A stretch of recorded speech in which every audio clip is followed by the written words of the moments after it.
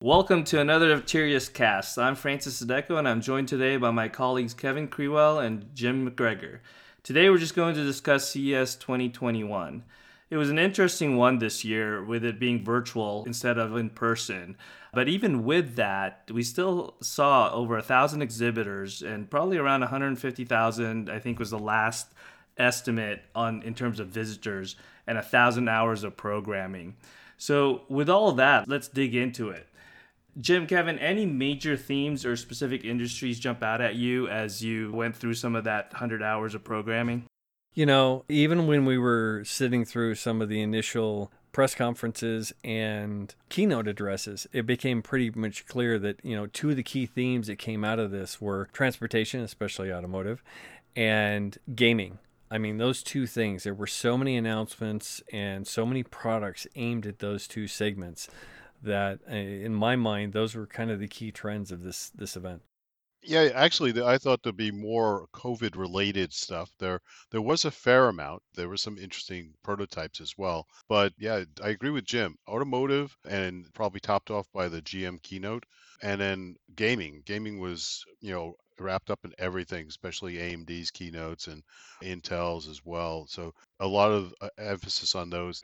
Some automotive may not be related to COVID, but certainly gaming was, because gaming, the interest in gaming increased dramatically over 2020. Yeah, and of course, this wouldn't be a complete podcast at this time if we don't touch on COVID-related innovations, which we will later on in the podcast. So maybe let's just start off with where most of these conferences start. What were some of the keynotes that you felt did a good job of setting the stage, either for the company or for CES or even just the industry in general, over the beginning of the conference? I think Jim and I clearly agree that GM had the best keynote. It was about strategy. It had a vision for the GM in the future. They entered 3 new platforms. They talked about 30 new models in the next 5 years. It was a complete package. And then they had their own dedicated microsite, and that microsite had other interviews and deep dives into some of the chemistry involved, the new batteries they're developing.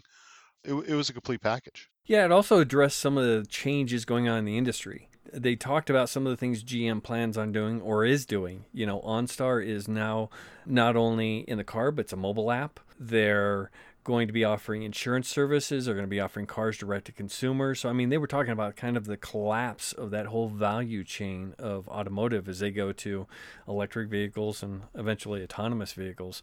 So, I mean, it was a great keynote, not just about everything that they're doing, but where the industry's going.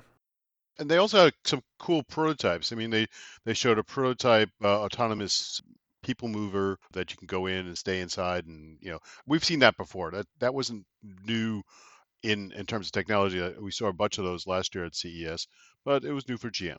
And they even had products that were not just futuristic, but things that they're working on right now and being used right now. One of them was BrightDrop. BrightDrop is a fully autonomous delivery system where they have these pods that roll out of an autonomous vehicle. And they're actually doing it with FedEx right now.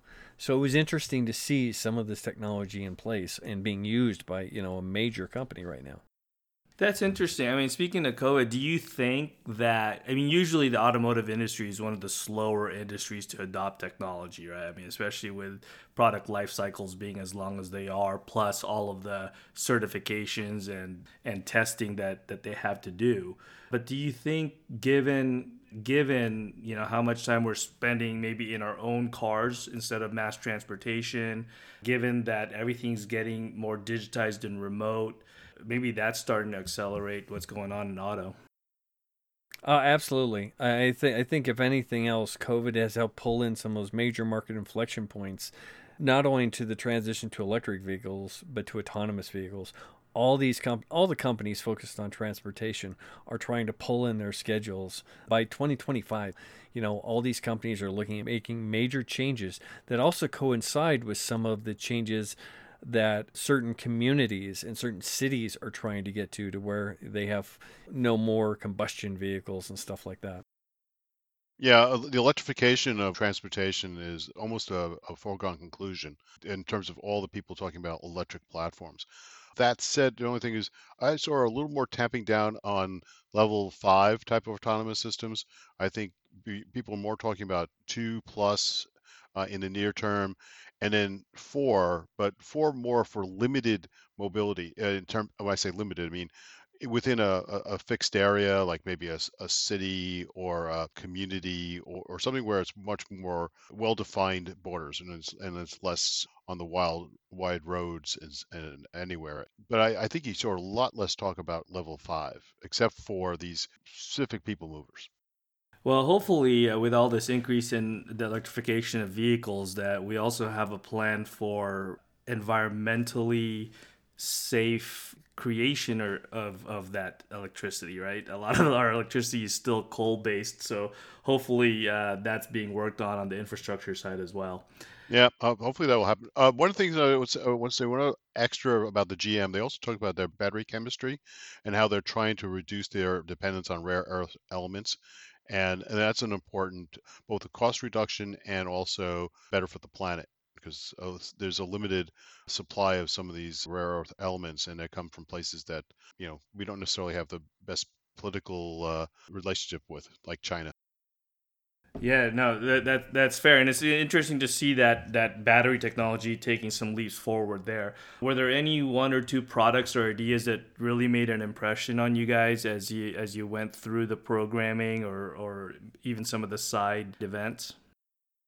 Well, I think Jim and have talked about this. I also agree that the Lasso, which is a automated home recycling system that allows you to take your recyclable garbage and throw it into this one device, and the device separates it, cleans it, shreds it, and then they're working on a partnership with the directly with the metal recycler, so you can then have those pieces picked up and directly recycled. So you don't have to rely on third parties such as trash companies or the garbage guys to really do it because a lot of times they don't even bother recycling. You put it in recycling bins, but it costs too much to separate, and they just actually toss it all together into the landfill.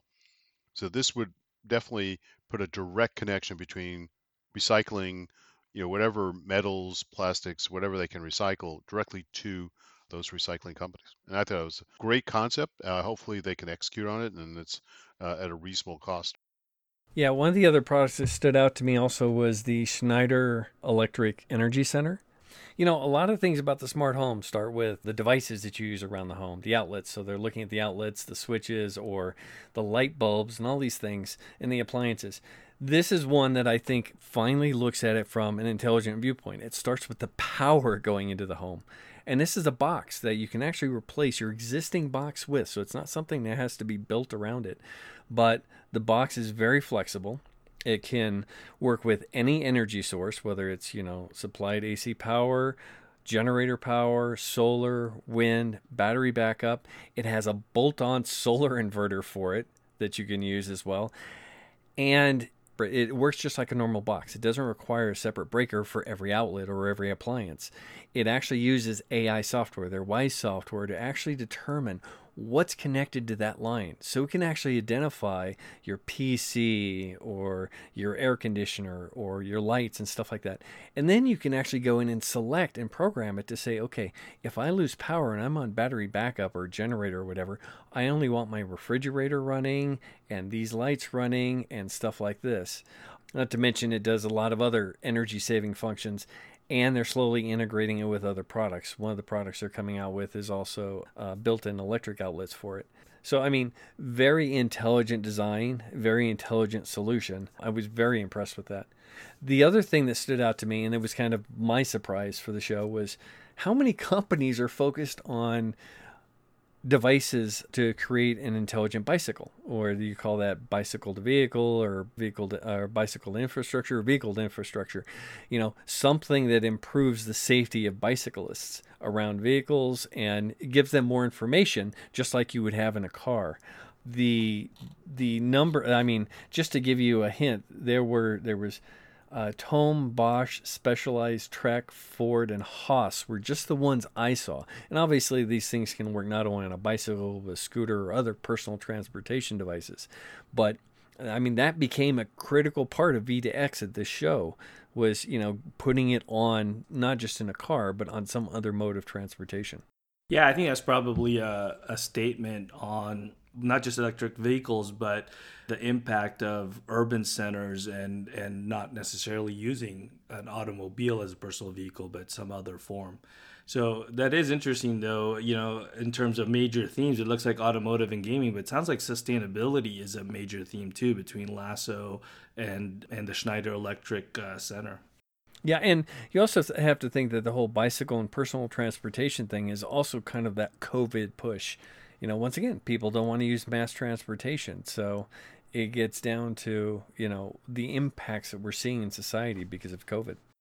So let's delve into COVID. That's a great segue. I mean, like we said, this would not be a complete podcast unless we talked about that at CES. So anything that jumped out at you guys in terms of COVID specific or COVID inspired innovations? Oh, It's got to be the absolutely. Razor. Well, not just the Razor. I mean, they weren't the only ones. There were a number of companies offering face masks. Razor probably got the most press out of it because it was targeted towards gamers. But LG also had a wearable air purifier. Exhale had a face mask purifier. There were a number of UV solutions, whether they were integrated into air purifiers or like Samsung had a UV sanitizing bot that goes around your home or your building or your office. And there were a number of companies offering kind of analysis of the environment. AirThings had one that they claim actually is a virus detector.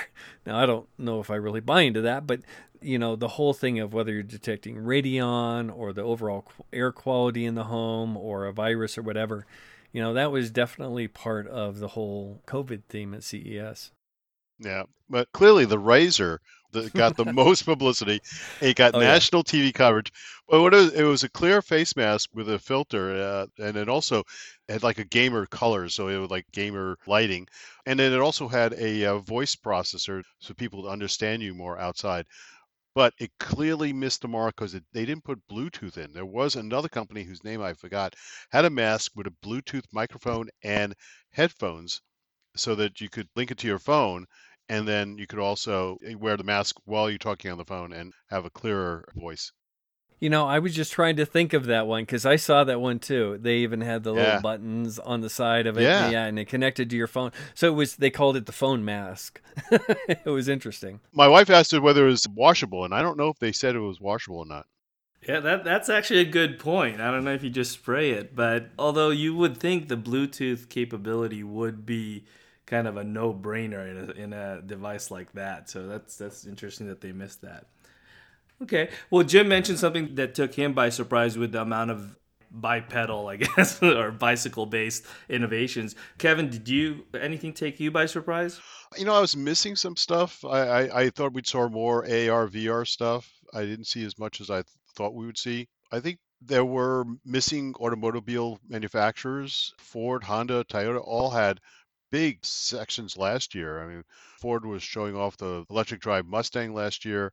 They didn't have anything really this year. It seemed to be more, I guess maybe I was kind of a half empty kind of guy for this CES because there was stuff I was missing that I didn't quite see as much of that I'd like to see. Even the drones. Actually, one of the interesting things about drones, this is for DJI especially, Sony came out with their own drone for professional photography and movie making. And that was a new entry into that market segment. Yeah, that was the Air Peak. Yeah, DJI basically is the dominant player there, but now Sony is actually coming in to give them some competition. And it uses the standard Sony equipment, so you can use your Alpha cameras already with it. It's a pretty cool system. It's optimized for the alpha cameras, so that that would be what they'd prefer, right? So, but yeah, that I think was one of the few surprises in my mind. I think the emphasis on 8K TVs, all the TV manufacturers had an 8K to show. The increasing use of AI for upscaling, and that's an ongoing trend. And there's also some tweaking on TVs in general. To OLEDs are still super expensive.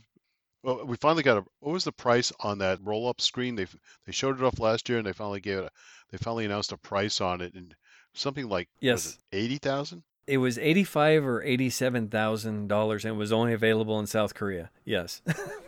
Wow. Yeah, that was a big hit in the show last year, and so now it's actually available to purchase and at a price point. But yeah, that's like crazy expensive.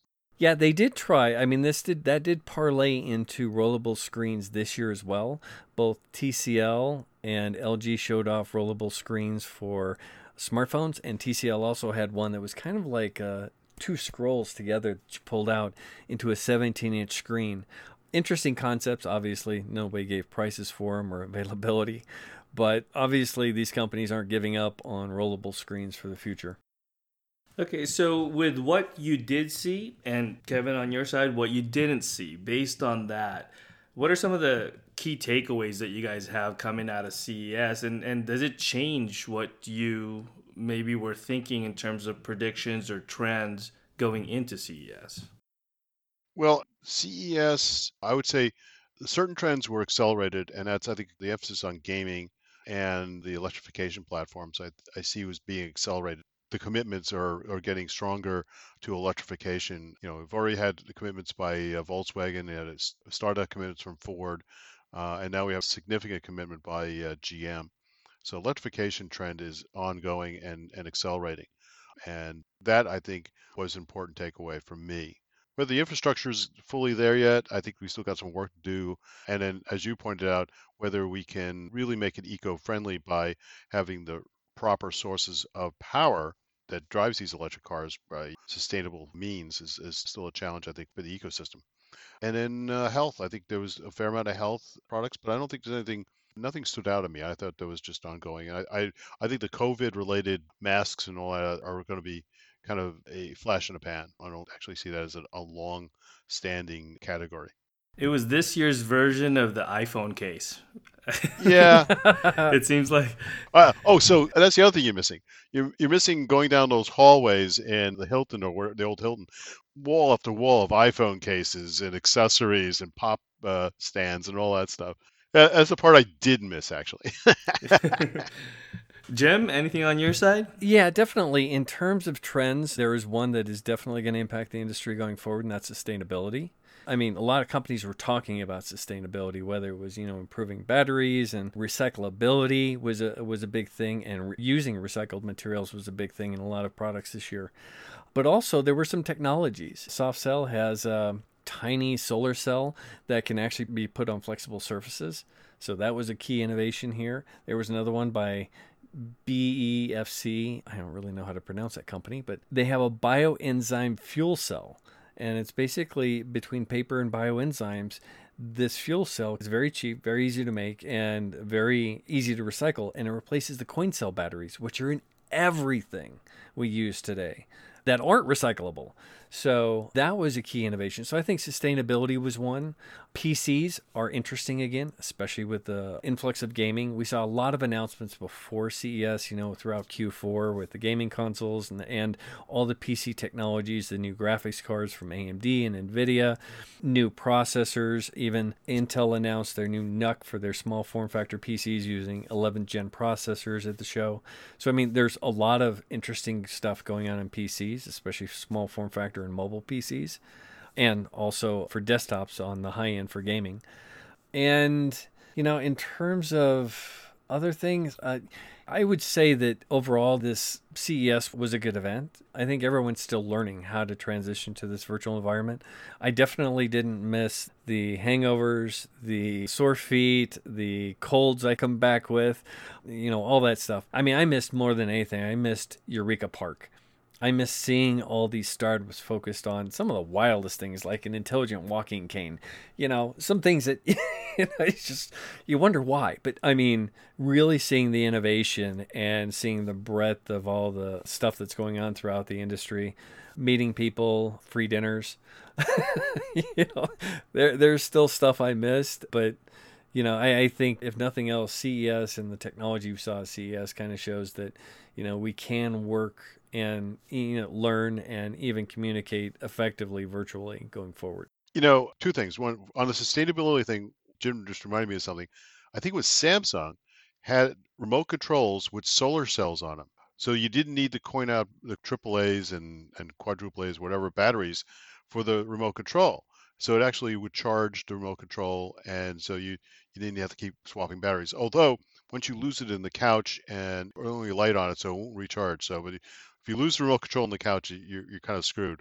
But the Eureka Zone or Zika Park and all those little things, you wander around a hallway and you discover something that you never expected to find.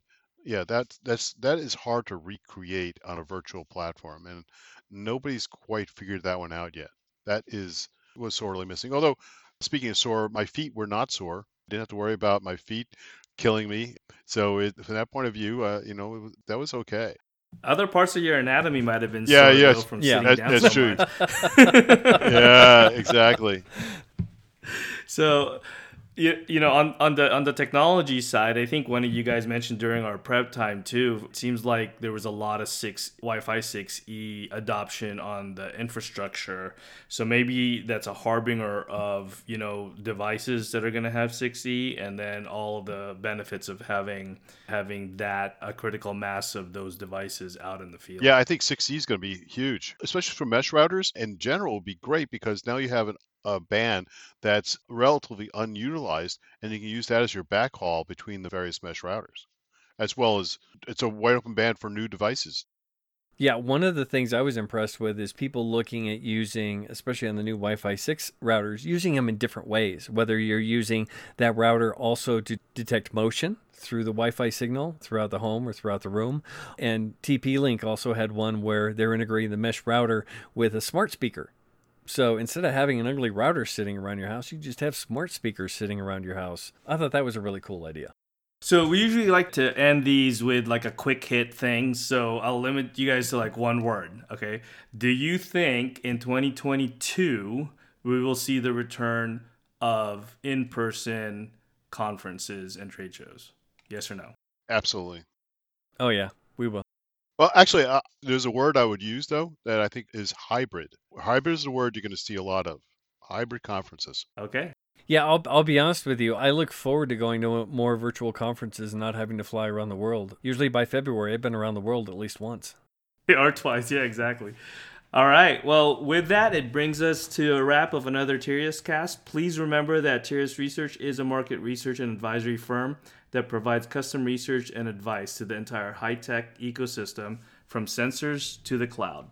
This includes custom market sizing, product and company competitive analysis, M&A evaluations, product and corporate strategic planning, and marketing strategies. If you'd like more information about Tirius Research or inquire about our services, please contact us directly. I'm Kevin at Tirius, TIRIAS research.com. You have Jim at TiriusResearch.com, and our host here, Francis at TiriusResearch.com. You can also visit our website at www.TiriusResearch.com. Not a surprise. Please keep up with us on social media. Our corporate account is at Tirius Research. I am at Crewell, Krewell. Jim is at Tech Strategist. That's TEK Strategist. And then Francis is F. Sideco at FSIDECO. Also look for our articles and podcasts in Forbes, EE Times, ECT News, and Microelectronics in Taiwan if you read Mandarin Chinese. In addition, we also have white papers posted on our website and a link to our newsletter, which you can also subscribe to if you'd like it sent directly to you via email, which is usually about once a month. The newsletter covers all the topics we cover in our articles, research, and white papers. You can find this and other Tirius Casts on SoundCloud, Spotify, and iTunes. Just search for Tirius Research. Thank you for joining us. If you have any feedback on this Tirius Cast or recommendations for future Tirius Casts, please contact us directly at, again, Kevin at TiriusResearch.com, Jim at TiriusResearch.com, or me, Francis at TiriusResearch.com. Thank you and have a great day.